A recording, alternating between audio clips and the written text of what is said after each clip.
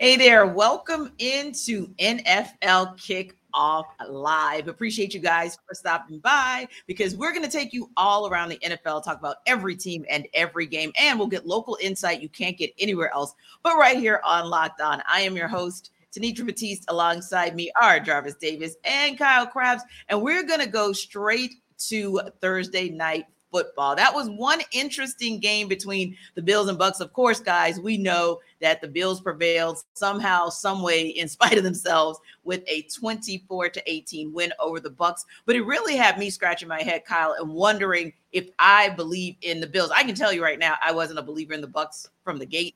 But the Bills, I was thinking maybe so, based on what we've seen with them in the past and how they've been able to continue to evolve and just get better across time. I don't know, Kyle. What are your thoughts? What do you think about this Bills team? Is this team really a contender this season? Well, I think they have time on their side to kind of be able to figure out some of the defensive changes with the injuries. That's fair. Daquan Jones out, and Matt Milano out, and Tre'Davious White out. They have incurred a lot of losses on the defensive side of the ball, but offensively, they just really haven't had their rhythm either. And if you're able to win games and string it together while you figure it out and be 5-3, I will say that was a pretty monumental game for them when you look at the schedule that they have upcoming, because they're at Cincinnati next week. Then they have Denver at home. True. The Jets, who they've already lost to. Then they're at Philadelphia. Then they go to their bye, and then they come out of their bye and they play at Kansas City. So, I mean, that's a really intimidating stretch coming up for a team that you don't want to be 4-4 coming out of that game last night. So they were a half second away from Chris Godwin finding that Hail Mary for really being in a sticky spot. I think they're staving off the struggles well enough right now, but rubber's about to meet the road here this next month for Buffalo, and I think it's going to be a very defining month for Josh Allen and the Buffalo Bills. I would say the same, Jarvis. And while I agree with KC in terms of acknowledging the Bills and their injury woes, especially on the defensive side of the ball, it's been leaky and shaky and all kinds of other ways to describe that offense. And the main cog is still there, and that's Josh Allen. So that's what makes me so concerned about what I saw out of the Bills last night. But let's talk about the Bucs as well. I mean, that's a very intriguing and interesting team. Obviously, we cover them fairly closely, being that we cover the Falcons here in the NFC South. But what are your thoughts on what you saw out of the Bucs last night, even kind of clawing their way back and making it a game? I thought I saw an antsy quarterback. I saw a guy in Baker Mayfield that he's starting to look like the Baker Mayfield that I know, Which you have been saying from day one. You were waiting for that Baker to show up. Yes, I've been waiting for him to show up, and he has shown up in these past few games, because when you think about, I think the rate that his balls are batted, I think he's probably at tops in the NFL, because he's not that tall of a guy, and a lot of times when you try to sit in that pocket and make certain throws, those are likely to get batted down. And the Falcons, when they played against the Bucs last week, that's what they focus in on. Hey, we can bat this ball down. We can help our defensive back room out by jumping up. If we see we're not getting there, jumping up and trying to knock that ball down. So I think that for them but it was interesting to see how they were able to get Rachaad White involved in the game. They were able to get him throwing the ball out of the backfield. Baker Mayfield is definitely going to get the ball out of his hands. So I think that was a good adjustment by Canales to be able to do those things. But I think they need to do more of that. But it seems like that offense just can't get it going.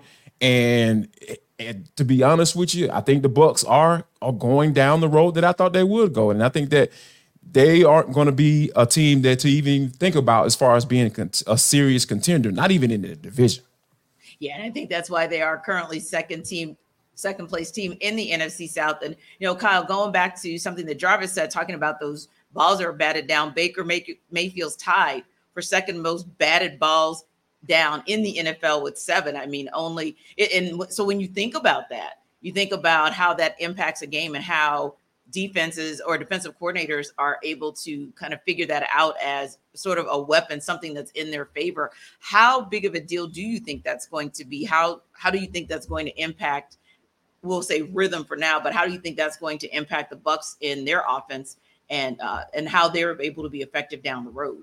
Yeah, I think it all ties together. My number one concern with Tampa Bay this season was their offensive line, and they took Tristan Wirfs and moved him to left tackle after letting Donovan Smith go. And They just have a lot of young players, and you saw it against a front in Buffalo that's hurting. It's a hurting front, and they Yeah.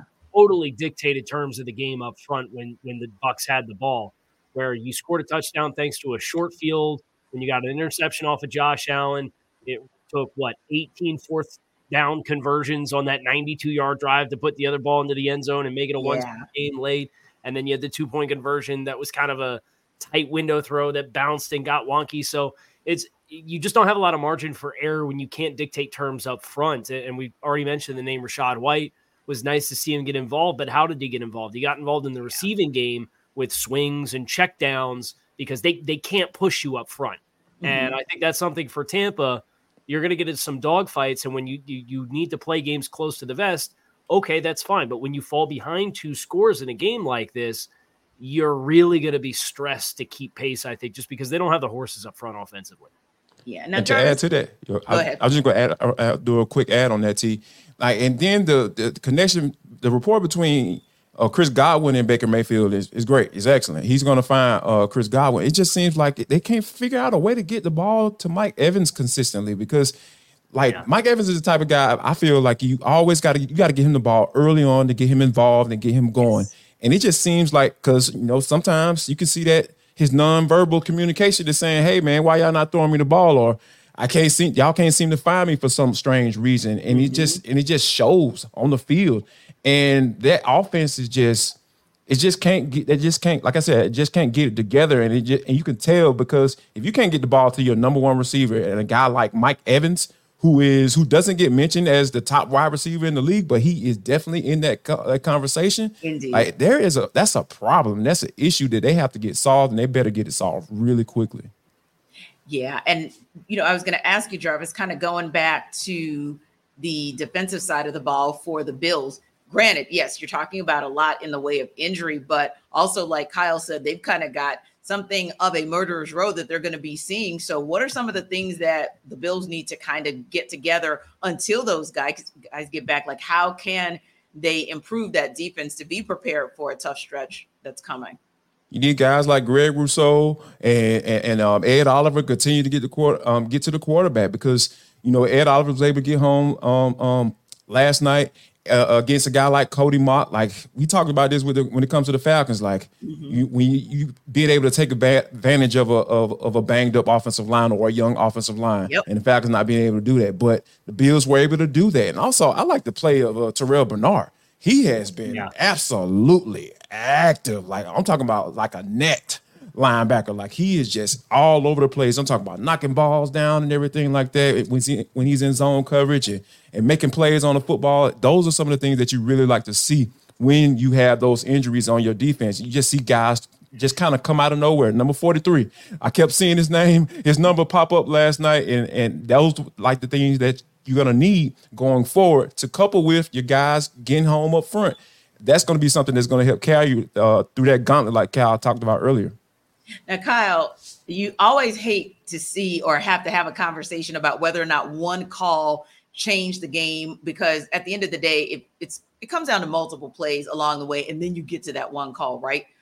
At least everybody says that. Most people say that, except with Jim Irsay. But moving right along, ultimately speaking, there was some question around whether or not there was a critical PI there that should have been called but should not. Do you think, A, that there was a pass interference call there? And B, if there was, do you think that was the right time for a no call?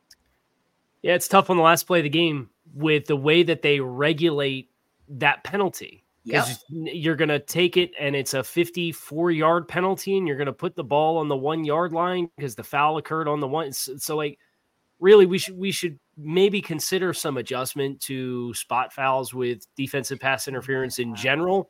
And I think that would maybe give you a little bit more leeway to have more integrity within the framework of what the rules are for contact downfield and pass interference, but not feel like you have to swallow it because then you're getting an untimed down or whatever at the very end of the game. So if you're looking off the letter of the law, that's a penalty. But at the end of the day, if you look at just about every Hail Mary at the end of a football game, that contact exists and they don't call it. You can call it, yeah. So the refs really force you to make them call it in those situations. So I think with the precedent, it's not abnormal to see that not get called.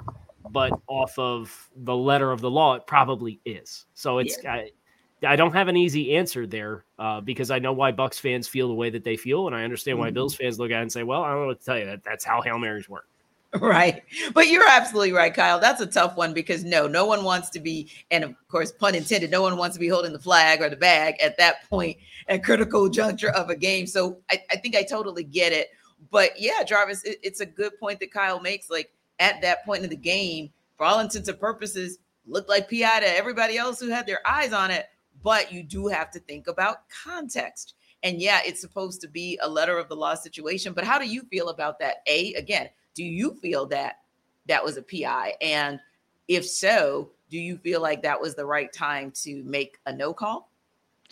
To be honest with you, I like trends, right? If the referees have been calling it all game, there's no reason for you, given that the gravity of the moment, for you not to make that call in that moment if you've been making it all game. So I'm all about establishing precedent, right? Mm-hmm. So if you've been making that call and it seemed like they were kind of on the teetering towards, making those type of calls throughout the game. So yeah, if you've been calling before, you need to go ahead and continue to call it. So yeah, that's kind of where I'm at with it. If you're letting those guys play and throughout the entire game and you don't make that call in that moment, I'm cool with it. But I'm just all about consistency with the referees. Yeah. If you're making it right then and there, or in the first quarter with 13 minutes to go, I want you to make it with 3 seconds on the clock in the fourth quarter. I need you to make that same exact call. That's where I'm at with it. So as long as they establish precedent and continue to follow it, I'm cool with it.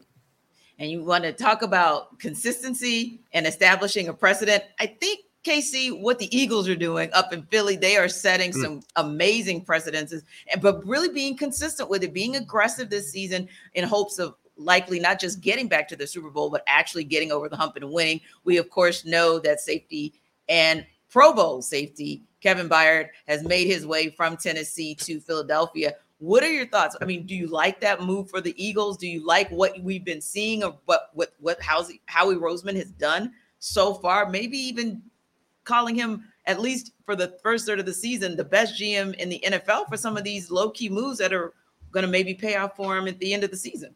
Yeah, I'll tell you what, if I'm an opposing GM and Howie Roseman's calling me to ask about a player, I'm probably hanging up the phone. Yeah. I say, you ain't getting me, buddy. No, thank you. Howie's been outstanding working the lines and getting deals, and he got awesome value with the trade for Byard. Obviously, Byard's a 30-year-old safety. He's got 1 year left on his contract after this year. He's owed more than $10 million. So, it's a big money contract, but at the end of the day, it's a perfect fit for what Seattle or what Philadelphia is running with that Sean Desai defense, that Vic Fangio structure that they're running. Obviously, they had a very successful and impressive performance in Week 7 against the Miami Dolphins offense, and you really saw that defensive line dictate terms up front for Philadelphia. Yes. Now you got the big question was one of the players involved in the trade, and Terrell Edmonds, who gets traded back to Tennessee. Mm-hmm. And I think the biggest reaction I have from this trade, though, is, I expect Howie Roseman to fleece you if you call him, or if he calls you and is interested in one of your players. Mm-hmm. Tennessee is a team that's selling at the deadline. I think they really cut themselves out at the knees here to get any value for any other players that they may be interested in moving on from. Derrick Henry's been a really popular name. Like, if Kevin Byard's going to go for a 5, a 6, and Terrell Edmonds, what are you going to get for a 30-year-old Derrick Henry at this point? In the last year, he doesn't even have an extra year on his contract. So I think that's the biggest storyline for me, is if Tennessee's going to continue to sell, lower your expectations on what their ROI is going to be, because they only have a few players that really move the needle. Like DeAndre Hopkins, he could have signed anywhere 6 months ago. And now he's on the trading block because Tennessee's season went the way that it has. Nobody's going to give a significant amount of money, assets back for that. So props to Howie for striking first, because he who strikes first usually reaps the benefits. The early bird gets the worm, and Howie Roseman, in picking over this Titans roster, is the early bird. And we know what that looked like when Les Snead did become very, very aggressive. We know that it finally resulted in that ring that that franchise was chasing. Well, you make a great point. We got 4 days left to the NFL trade deadline. So, Ron Carthen, it's going to be an interesting 4 days for you in Nashville. But listen, you want to bet? Well, you can and you should, according to Jarvis. as long as you do it with FanDuel. This episode of NFL Kickoff Live is brought to you by FanDuel. FanDuel is the #1 sports book in America, folks. I'm telling you, this is the place that you need to go to. All the people who've been going to FanDuel, they've been doing their doggone thing. I promise you. They've been doing their doggone thing. But if you have not gone to FanDuel, here's what I got. I got a great deal for you. I need you to listen up right now. New customers get $200 in bonus bets, guaranteed when you place a $5 bet. What are bonus bets, Jarvis? Bonus bets are stuff that you can use to bet on the money lines, the spreads, the over-unders, and much, much more. I'm telling you, there's a wide range of betting options that you can get into when you go there. So all my new customers, I need you to go to FanDuel.com/lockedon. That's FanDuel.com/lockedon. I'm telling you, people, you don't have to worry about anybody getting your information. The app is super safe. It's super easy to use. You got to worry about none of that. I'm telling you, it's super safe, super easy to use. And I need you to go to the #1 sportsbook. That's FanDuel.com/lockedon, LOCKEDON, and kick off the NFL season because FanDuel is the official sportsbook betting partner of the NFL. So, guys, just before the break, we were talking a little bit about the Tennessee Titans. So let's go back to Nashville. We just got word right before we came on air that Ryan Tannehill has been officially ruled out. Of course, he was dealing with that ankle issue. He's been dealing with it for a while. Hadn't practiced the entire week, so we kind of knew this was coming. Although, interestingly enough, Mike Vrabel was kind of, even as late as yesterday's practice, well, yeah, kind of. I mean, if he's not a go, if he's not a go, then our primary quarterback is going to be Will Levis, but Malik Willis will still get some time under center. So let's start there first, Jarvis, kind of your reaction in terms of those comments that Mike Vrabel made in his decision, to finally go ahead and say that Tannehill's out for this weekend's game against the Falcons, and B, this interesting dichotomy that's going to happen with Will Levis being the primary QB, but Malik Willis also potentially getting some reps. You know what I just heard when you told me that, T? They're having open trials in a regular season game at the quarterback position, the most important position in the NFL, probably in the world in professional sports. And you're going to have an open trial in a NFL regular season game. This tells me if I'm Ryan Nielsen, all I'm talking about, hey guys, we having a buffet in Nashville. That's what we're going to eat. We're going to eat at the buffet. It's time to eat. It's time to go. It's time to get home. It's trying to stat pad because I'm sure Ryan Nielsen is going to send pressure from every level this game because that's what you're talking when you're talking about a guy for a first time getting a start. He had some time in the preseason early on, but he ended up getting injured. So he's coming off, injury. From my understanding, he's fully healthy and everything like that. So when you're talking about bringing in a guy like Will Levis, who I have questions about as far as whether or not he can be a good quarterback or serviceable quarterback in the NFL.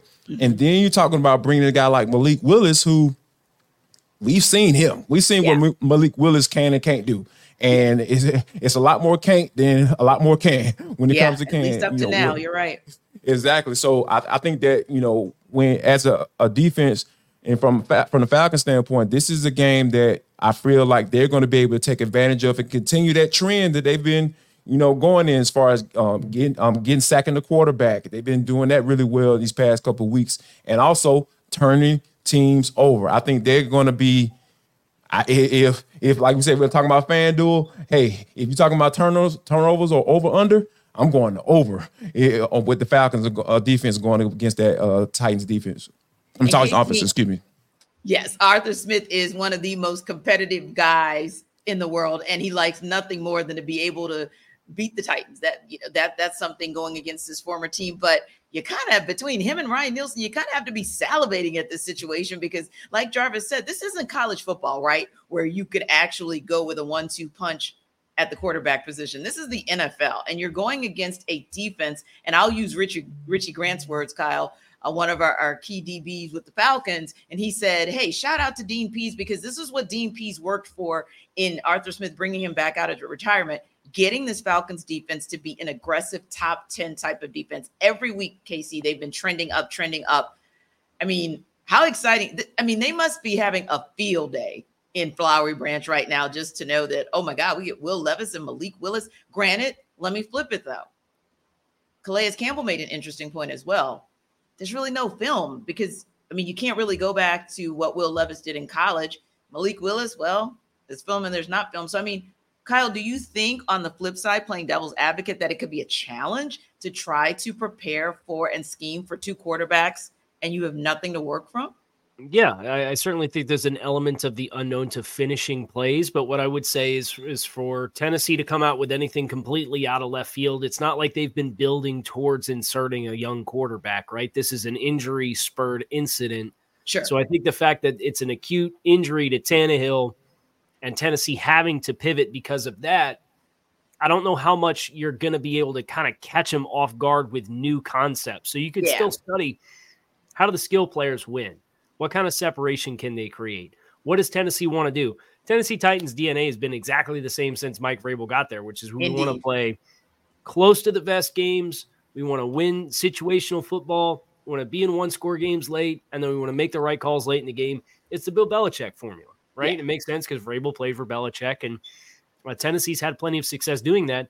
I just think they, like we talked about with Tampa Bay earlier on today's show, their offensive line does not allow them to dictate terms with Derrick Henry, which is why Derrick Henry's on the trade block, why you hear DeAndre Hopkins potentially may get traded.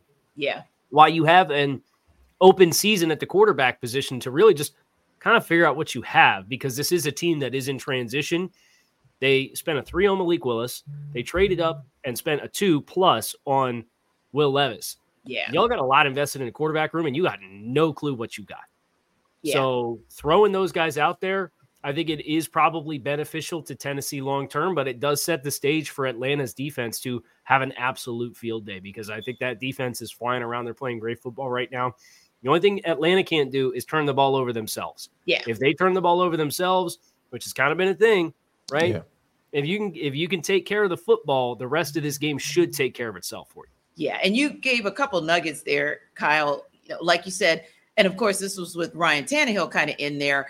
But ultimately speaking, this Tennessee Titans team has, in spite of itself, been competitive. They're 2-4, but they've been competitive in a number of those games that they actually took L's in on this week. So, yeah, it'll be an intriguing situation down there in Nashville that I'm sure most of us will be taking a look at just to see how that kind of plays out with this whole 1-2 AB punch under center. Anyway, two teams trying to stay in the conversation and prove they can actually be contenders are the Dallas Cowboys and the Los Angeles Rams. So Marcus Mosher of Locked On Cowboys and Doug McCain can't agree on who actually wins this game either.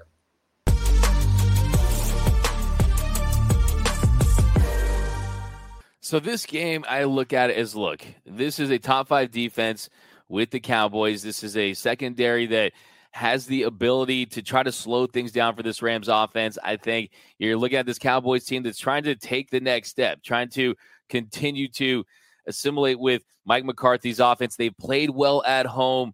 This Cowboys team has the ability to win this game, but I think the Rams, coming off that loss, I think they're going to make things interesting. I don't think they're going to get blown out. I think you're going to get a much better game from Matthew Stafford. I think it's going to really come down to, can you protect Stafford? Will the decision-making be better? I would be surprised if the Rams won this game. I wouldn't be shocked at all if the Cowboys won this game. I'm not so sure that they cover, but I've been picking the Rams to win all season long. I've been Homer Simpson. There's no doubt about it, but I think this is the first game of the year where it's just, I don't love the matchup. I mean, you talk about the run game. Will the Rams commit to the run? Last game, I said 31 attempts, 135 yards, 4.4 yards per carry. Cowboys giving up 9.6 yards per carry. That's tied for 6.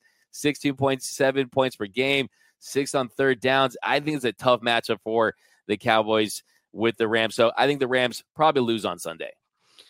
I have really mixed feelings for this game. Number one, I think it's a little bit of a trap game for Dallas, coming off a bye, knowing that you play at Philadelphia next week. Like, it's just natural to start looking ahead to that game. At the same time, the Cowboys have been excellent at home under Mike McCarthy. And, historically, that's not been the case. Like, over the last 20 years, they've been a bad home team. I think you're going to get a really loud crowd. I don't think you're going to get a bunch of Rams fans there. I think the defense is really going to feed off that energy, but the Rams still have a lot of talent, a lot of top end talent. So I would not be surprised at all if this is like a 20-17 game going into the fourth quarter and the Cowboys have the ball down 3, go make a drive to kind of take control of this game. I expect it to be really close. and I'll go with the upset. I'm going to take the Rams to win this game outright on Sunday. I just think Matt Stafford, who has played really well against the Cowboys in his career, is going to find a way to get a W in his home state of Texas. Well, we would absolutely love that. And I would not be shocked if the Rams won this game. I would not. I think that the overall talent level of the Cowboys, when you're talking about a team averaging over 25 points per game, all signs point to the Cowboys coming off a bye week at home against a Rams team that, yes, you mentioned top-end talent, no doubt about it. Aaron Donald's still one of the best in the league. Cooper Kupp's still one of the best in the league. Matthew Stafford, arm talent-wise, still can make as many elite throws as any quarterback in this entire league, but there's been some inconsistency at times. The second half, they've had some issues, and really it's the talent at the margins, right? It's not the 1 through 5 or 1 through 10. It's really the guys towards the bottom half of that roster where you start to see in the second half of games, teams know they kind of wear down the Rams and escape with the win. So I would take that all day, every day. I'm really just trying to reverse hedge a little bit just because I picked the Rams to win all season long. This is literally the first time this entire year that I'm picking them not to win. In my heart of heart, the fanboy in me, my heart says the Rams are going to win by a touchdown, but my brain is saying that they probably lose, and it probably comes down to the fourth quarter.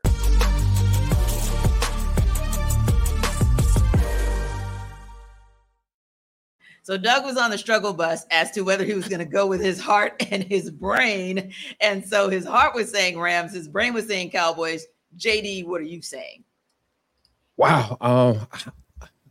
I'm kind of torn on this one too, but I think I'm leaning towards, going with the Cowboys because I really feel like that offensive line may be that weak spot for the Rams. They're kind of middle of the league as far as sacks given up, and I think that Micah Parsons and guys like that, I feel like they can get home because that secondary is not what it used to be. Let's Trayvon Diggs is no longer with us. He's alive, but he's not on the field. I think that that's a real stick point for me because I really feel like the Cowboys can take advantage of their offensive line. So I'm gonna lean towards the Cowboys. I really feel like the CeeDee Lamb is complaining about giving him the football, and I think that if they can make it a point to get their number one wide receiver the football, which is not a crazy ask, I really feel like the Cowboys can get the dub in this one. Yeah, and Kyle, the Rams are an intriguing team because, yes, Matthew Stafford still at times looks very, very good as Matthew Stafford, and he's got Cooper Kupp back. He's got Puka Nacua, so that offense can actually put points on the board. But is this the weekend where they're going to go into Jerry World and make something happen? I would just like to give recognition to both hosts on a video. That's the first Locked On video I think we've seen here on Fridays where they say, I'm going to give you the win. And then they say, no, I'm going to give you the win. Great call, Casey. Right. Nobody wants to take it. So to see them say, you have it. No, you have it. Was that warmed my heart a little bit. I think the Rams can get this done.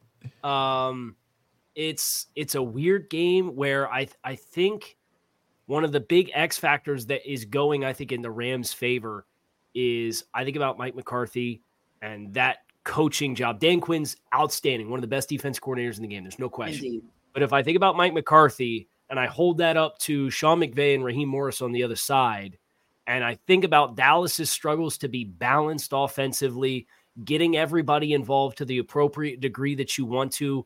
I know they're a little banged up on the offensive line up front. What was it? Tyron Smith, I believe, is a little banged up right now for them. That hurts. And when you got a guy like Aaron Donald, who can change the math of how fronts operate and how your protection schemes work, that's just something that I look to that can potentially swing this game in the Rams' favor. And then as far as the Cowboys' defense, what I love about the Rams, even though the Rams, they're really banged up at the running back position right now. They had some flashes from Kyron Williams, and he's not playing right now as well. You have enough between Puka Nacua and Cooper Kupp coming back, and the flashes you got from Tutu Atwell and Tyler, like you have all these weapons that I think can force you to space the field enough where a vet quarterback like Matthew Stafford, who sees it so well, can help to mitigate the pass rush by getting the ball out quickly. So I see the pathway for the Rams to win the game. I want to pick Dallas to win the game at home at Jerry World. But I've been wanting to be in on Dallas all season long. Yeah. And they have not played that complete game yet, really. And, they were pretty fortunate to get out of Los Angeles before the bye with a win against the Chargers in a game that they kind of struggled offensively. So I'm picking the Rams. And I love where you're going with that, Kyle, because I was thinking the same thing. Like, there's not a point in this season yet where I felt comfortable saying the Cowboys are a contender. And that's not even just because I'm a Steelers fan and I'm a hater, therefore, but literally I've been waiting. Like, you have the tools, you have the resources on the field, even with your injuries, with an injury like a Trevon Diggs injury, you still have a lot more guns than the Rams. And yet I'm sitting here thinking to myself, yes, Cowboys is sitting on a 10-game home winning streak. And yes, this game obviously is being played in Jerry World, but it's also Matthew Stafford's hometown. It's his first time going back to Dallas since becoming a Ram, since becoming a Super Bowl champion. So he might just make it a nice home going for himself and a spoiler for his home team. Now, Prize Picks is the most fun you can have, winning up to 25 times your money this football season. And Jarvis will tell you how you can get in on the fun. Folks, I need y'all to get in on the action right now. This episode of NFL Kickoff Live is brought to you by Prize Picks. PrizePicks.com/LockedOnNFL. PrizePicks.com/LockedOnNFL is the website you need to go to right now. It is the most fun I've been having. Winning up to 25 times my money this football season. You just select 2 or more players. It's super. I'm telling you guys, it's so easy to get on here. Pick more or less on your other projected stats and place your entry. You're not going up against all these fantasy football sharks and all that stuff. You're just going against yours. You just go. All you got to do, pick 2 players and look at the games and try to figure out who's going to get more or less yards. That's it. That's all you got to do. Pick more or less. It's simple to play. I can make my picks and submit my entry in less than 60 seconds, guys. I'm telling you, this is the best place you need to go to. Also, Prize Picks has another little cool deal, right? They offer weekly promotions that can lead to big payouts like Taco Tuesday. We going up. Each Tuesday, Prize Picks discount select player projections up to 25% to provide even more value. So here's what I want you to do, guys. I want you to go to PrizePicks.com/LockedOnNFL. PrizePicks.com/LockedOnNFL and use code LockedOnNFL for a first deposit match up to $100. Prize Picks is daily fantasy sports made easy. Guys, Monday Night Football is heading our way. And to wrap up Week 9, it'll be interesting. But first, and that'll be the Lions, because we'll be looking to see if they're going to have a bounce back week and kind of figure out the Raiders. But before we talk about that, I want to talk a little bit about selling me why on the Denver Broncos. They're looking to put together, and I'm going to use some serious air quotes right here, JD and KC, a winning streak. It's a rematch for them against the Kansas City Chiefs. Chiefs, of course, are 7.5-point favorites in that game. So Cody Rourke from Locked On Broncos is actually going to try to sell us why Denver can cover that spread.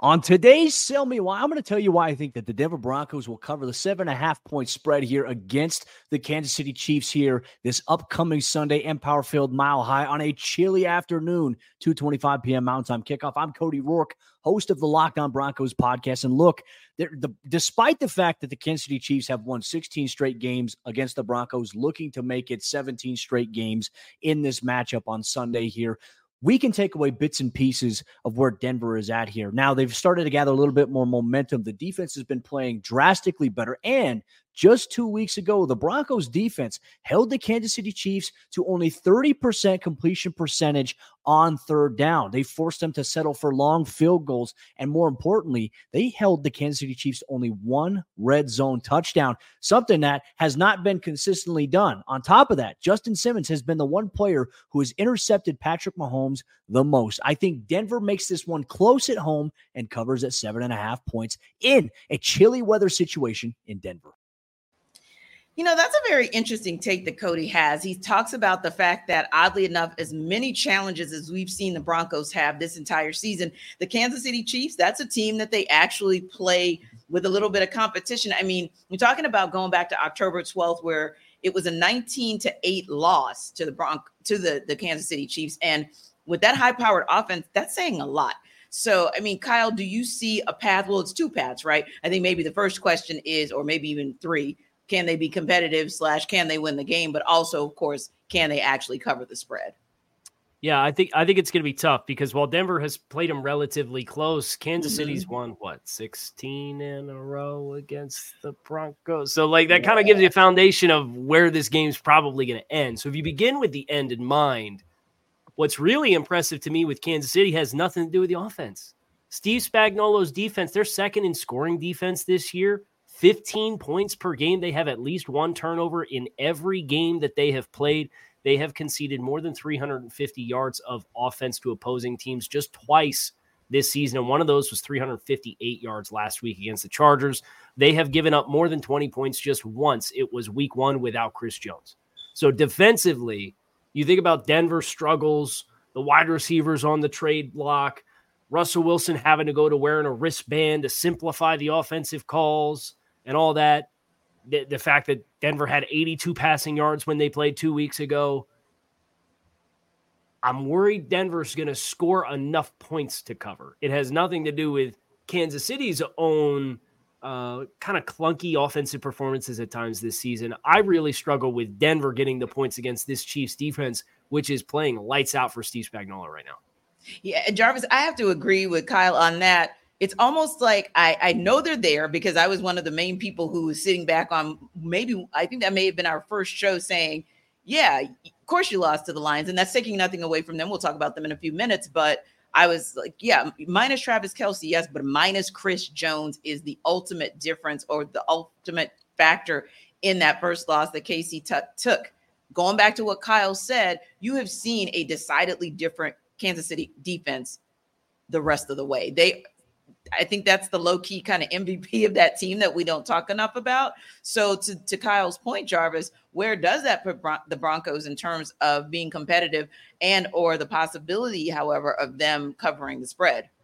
It looks very grim. Because when you think about like what the Kansas City Chiefs have been able to do, even though, like Kyle mentioned, their offense has struggled, but they're on a 6-game winning streak. They haven't lost since they played against the Detroit Lions. So, like, when you think about this is like, and when you really, really think about it, this is unfair because you have Patrick Mahomes, the best quarterback in the entirety of the NFL, and now you have a defense that is, we're talking about being elite, putting them in the elite category with Steve Spagnuolo. He's coming like he's got his groove back in Kansas City. So all of those things kind of factor into the play where you look at this Denver Bronco team, it's just too many determining factors that are going up against them, right? Because you talk about Russell Wilson and how he's struggling with the offense and he happened to wear an armband and all of this stuff. It's just too much stuff. Like we talk about on one of our earlier episodes about how organizations just too much stuff off the field going on. It's just too much stuff going on off the field for this Denver Broncos team to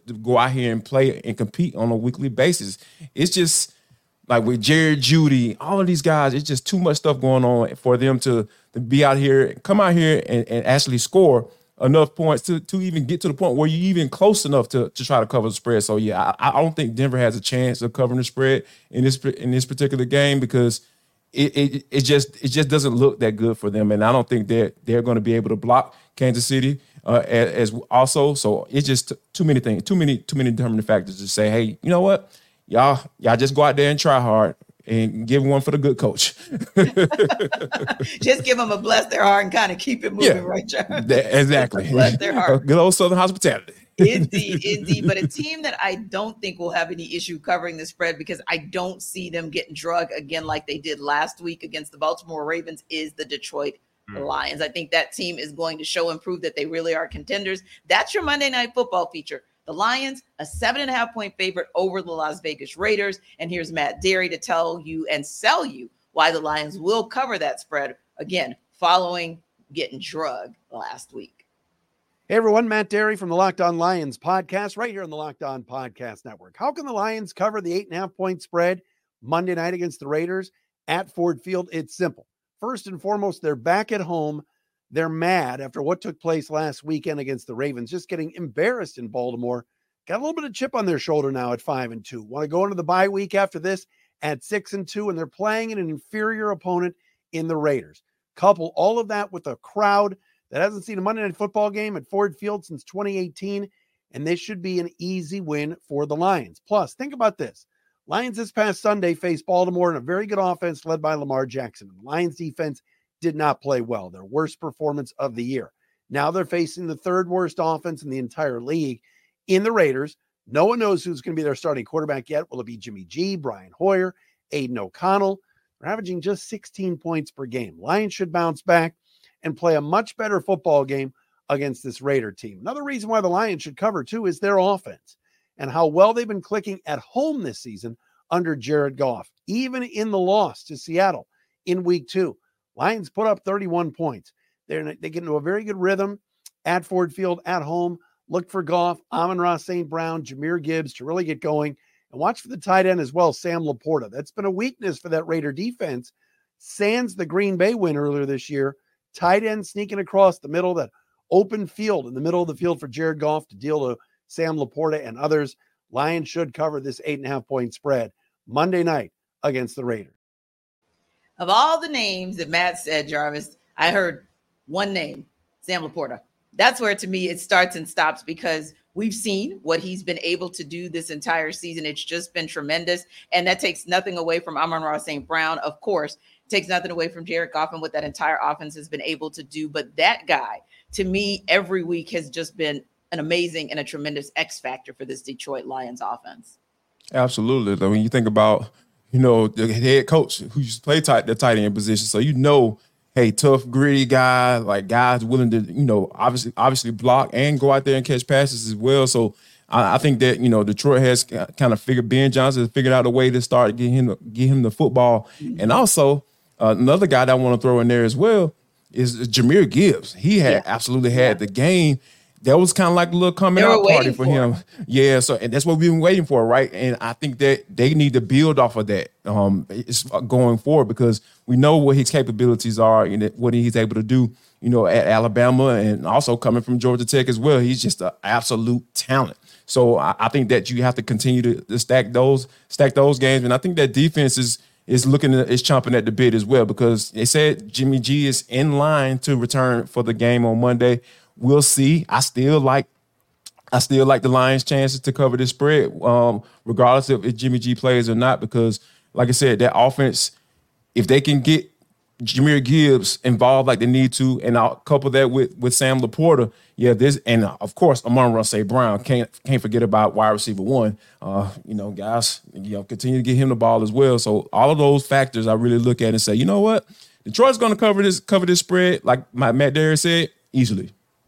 Kyle, is the possible return of Jimmy Garoppolo going to make a difference in this game, whether it's how the Raiders show up or whether it's covering the spread for the Detroit Lions?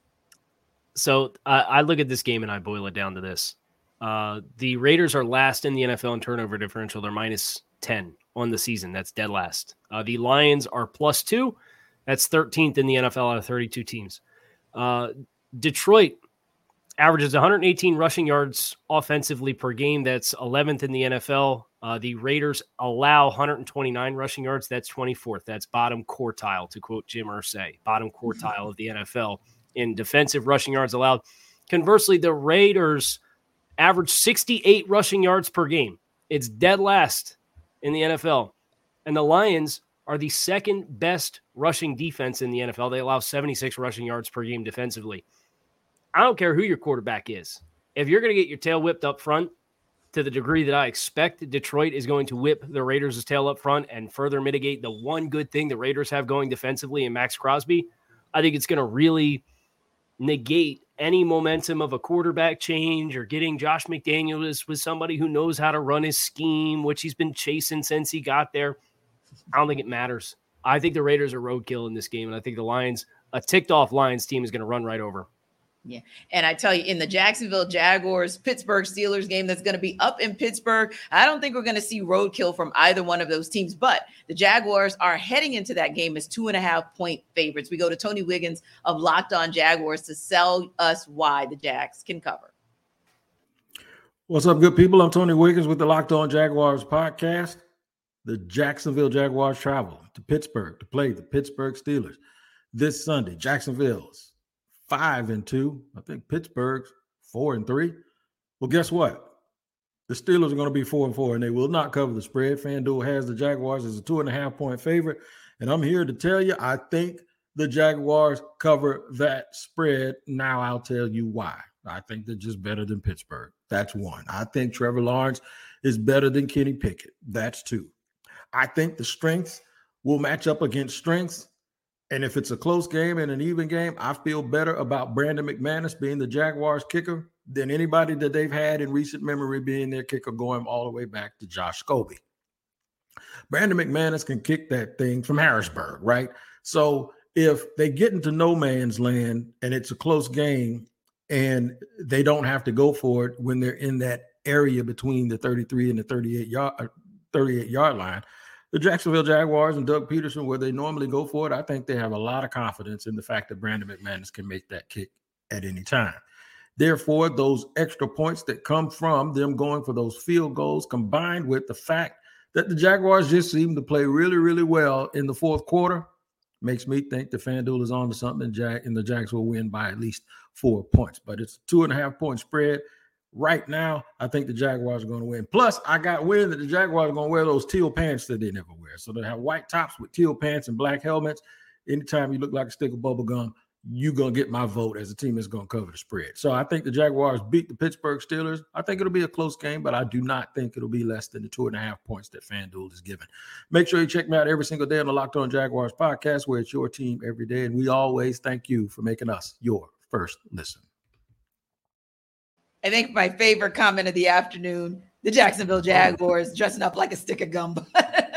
And whether or not that's going to be the deciding factor in who wins this game. That's interesting because my first thought went to, of course, Cam Hayward. Cam Hayward is on the mend. He has been designated for return, which is a positive for the Steelers. Don't know if he's actually going to be a go for Sunday. But Kyle, on the flip side, still some concerns about Deontay Johnson because he's come back, but the hamstring is still a little bit gimpy. So how do maybe those two players and whether they play and how they go, how does that potentially impact where the Steelers are and also the ability for the Jacksonville Jaguars to potentially cover the spread? Yeah, George Pickens seems to think it'll help quite a bit since he called him a hope defense this week in the build-up to the game, alluding to they've got a lot of talent on the defensive line, a lot of early draft picks, so they just hope that the pressure is going to get there and impact when they're playing pass defense, which I thought was very entertaining choice of words for George Pickens. Well, I poked the bear, but go ahead. Right. Yeah. I probably would have left it out if I were George, but I'm not as talented at probably anything as George Pickens is at contested catches and getting down the field and putting guys on posters. So I think of this football game and Pittsburgh being at home, I think is very helpful. I think if they're going to win this game, it's going to have nothing to do with Pittsburgh's offense, just because I don't trust them to consistently put drives together and get down the field. I know they haven't really used Pat Freiermuth this season, but his absence hurts. It's like, oh, cool, you get Deontay Johnson back.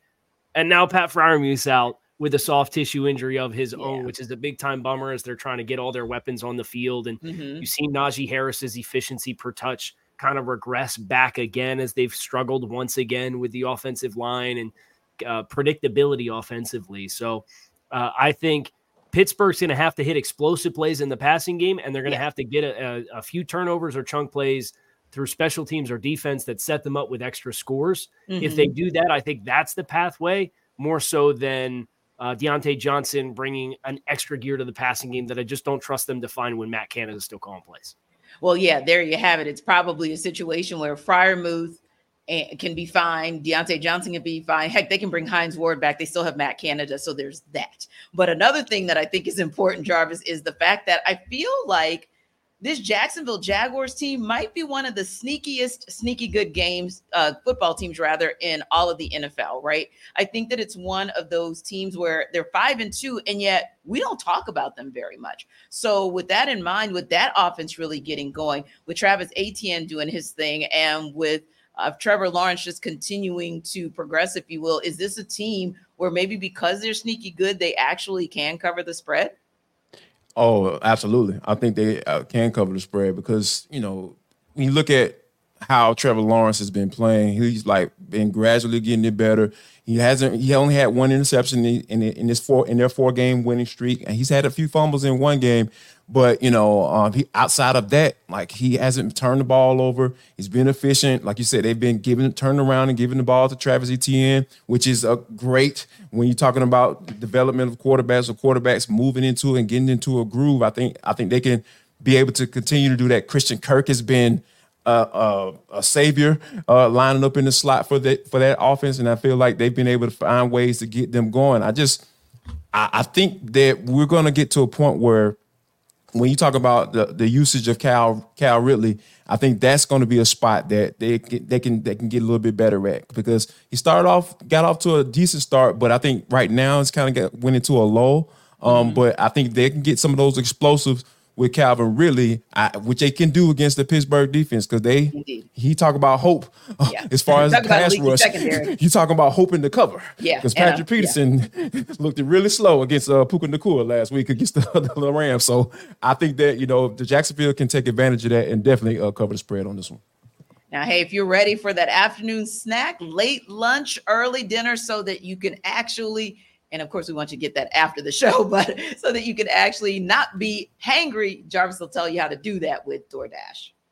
People, did you get to, are you watching the game? Are you watching us right now? And you're trying to figure out, okay, when's the timeout? Or when is the next time I can go get something to eat? I'm so hungry, but I want to watch NFL Kickoff live because it's just the greatest NFL insight show that I've been watching all day. I got a solution for you. Here's what I want you to do. I want you to go to DoorDash. DoorDash is the place you need to be, because I'm telling you, they got all the type of different foods. Because I know for me, on game day, I got to have my wings. I'm telling you, I'm searching all up and down DoorDash and trying to find those wing spots. What are those deals? What are those specials? And if you're a person who likes specials and likes deals and like to order your food with deals and specials, DoorDash is the place you need to go. Because here's what I want you to do. I want you to go to DoorDash. Go to that app, download the app. It's super easy. I'm telling you, it's not that hard at all. And you're going to get 50% off, up to $10 value when you spend $15 or more on your first order. When you download the DoorDash app and enter code LOCK23, that's code LOCK23, LOCKED 23. Subject to change, terms apply. I'm telling you, that's all you got to do. Go ahead and download the app, and you're going to get 50% off, up to $10 value when you spend $15 or more on your first order when you download the DoorDash app and enter code LOCK23. That's code LOCK23. Go to DoorDash right now. I feel like as soon as this show is over, I'm going to be ready for some lemon pepper wings. Jarvis got us all excited about that. Go get the wings right now. So DoorDash, you're about to get some serious business from this entire NFL Kickoff Live crew. But before that, might want to talk fantasy football. Some players might be on the verge of benching on your fantasy teams, but Locked On Fantasy Football host Michelle Majuk has some players that you need to get in your lineup because they will outperform their season average this week.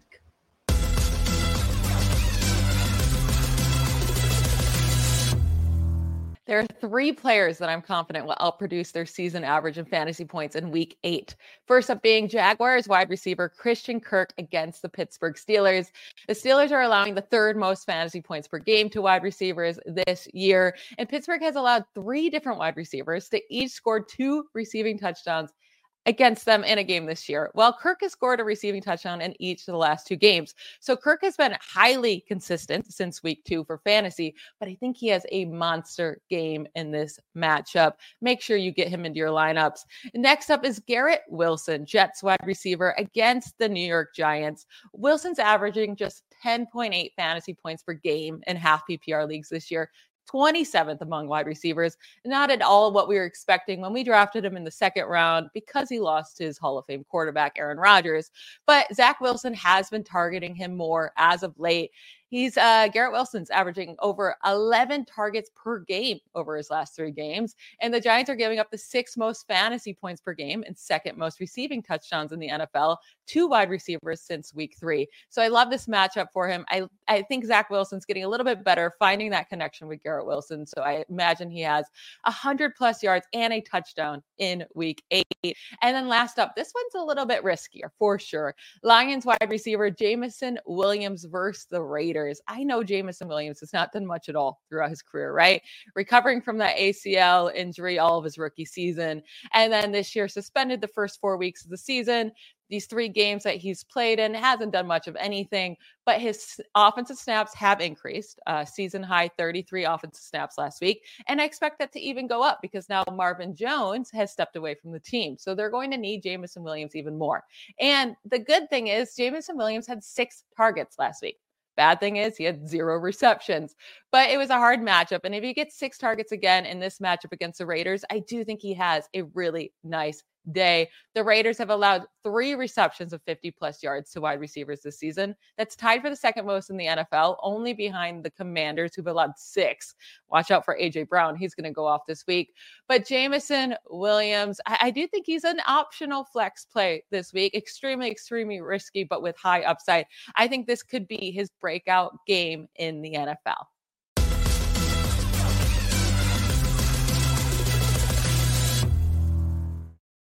So, Kyle, Michelle mentioned one player that Jarvis talked about, Christian Kirk, and the possibility of him having one of those amazing games. One player we did not talk about when we talked Lions, when we talked about the Lions game, was Jameson Williams. We didn't talk about him at all. So what are your thoughts on the possibilities of him maybe being one of those sneaky good players that maybe you should scoop up if you can this for this week 8?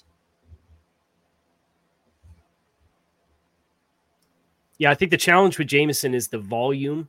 When you think about, we already acknowledged Sam Laporta. We know Amon-Ra St. Brown. Laporta, I think he's only got 1 game this season with less than 6 targets in a game this season. And obviously Amon-Ra St. Brown, his workload speaks for itself with the volume that he has gotten and commanded. So Jameson, he was up to 6 targets last week against Baltimore, but they were down, 35-0, and Detroit completely gets out of the style of game that they want to play.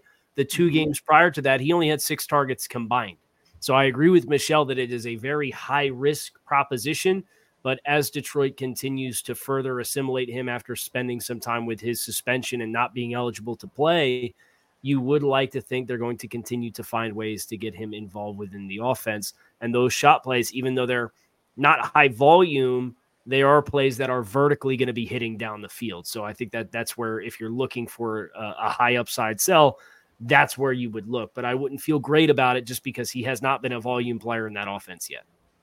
Yeah, and Jarvis, it's interesting because there's one game that is intriguing, maybe because you'd see him as kind of a bottom dwellers type of game with the Minnesota Vikings and with the Green Bay Packers, but it's also one of those games that's had the line flip back and forth, right? So as far as who's going to be the one, it's been a 1.5 favorite, sometimes in the direction of the Vikings, other times in the directions of the Packers. But the FanDuel actually said something interesting in terms of their bold predictions in the last 24 hours. And it was really surrounding what Kirk Cousins would or would not do as far as where he finishes amongst those top 12 quarterbacks. Now, going against this Packers defense, do you feel like he's going to be one of those who finishes outside of the top 12 and possibly does not have a Kirk Cousins type of day, even coming off of an amazing win like the Vikings had last week?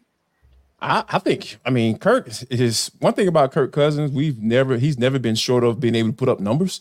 And from a fantasy quarterback standpoint, I'll ride with Kirk Cousins. I'll try to trade with Kirk Cousins right now on my team, on my fantasy football team, because he's always been a guy that can put up some numbers. And I think that, when you start to get into the postseason, that's when it starts to get a little shaky as far as him being able to perform like you want him to, or like he does in the regular season. But yeah, I think if you got an opportunity to, play a guy like Kirk Cousins against this Packer defense, I think you can cook a little bit. I think Kirk is going to cook against this Packers defense, because we know, like down in Atlanta, when Desmond Ridder was able to do, they were down 12 points going into the fourth quarter, and they were able to make a comeback and Desmond Ridder did it by throwing the football. So they are definitely susceptible to the pass. So yeah, Kirk Cousins is a good play this week. I feel definitely top 12 as far as going up against this Green Bay Packer defense.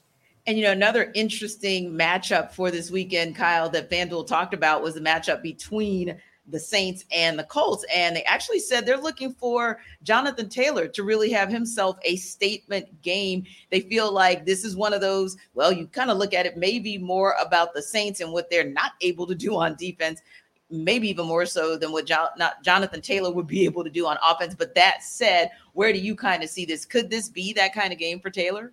Yeah, so Taylor kind of showed some signs of life this past weekend. And I believe it was 18 carries that he logged, which was kind of a nice development for his return to play after starting on the PUP. But I look at the matchup against the Saints, and while the Saints have allowed more than 100 yards to both the Texans and the Jaguars in each of the last 2 weeks, about half of Jacksonville's yards came from Trevor Lawrence. And the New Orleans has been fairly stout up front with what they bring. So I think Gardner Minshew playing in this offense gives them kind of this fun, loose, almost Ryan Fitzpatrick-y type feel to it. And they put a lot of points on the Browns. So credit to them for last week with how they were able to do that. But I don't know that I necessarily trust Jonathan Taylor and the Colts offensive line against the Saints defense, even though the Saints are struggling a little bit right now, to really have that explosion game that is the declaration and the return of, hey, I'm Jonathan Taylor. I'm a $15 million a year running back, and I'm back. Indeed. Well, it's going to be an interesting week 8 because every single team will take the field this weekend. Thanks to our friends at Camp Lejeune for hanging out with us this afternoon, and we will see you guys next week on NFL Kickoff Live.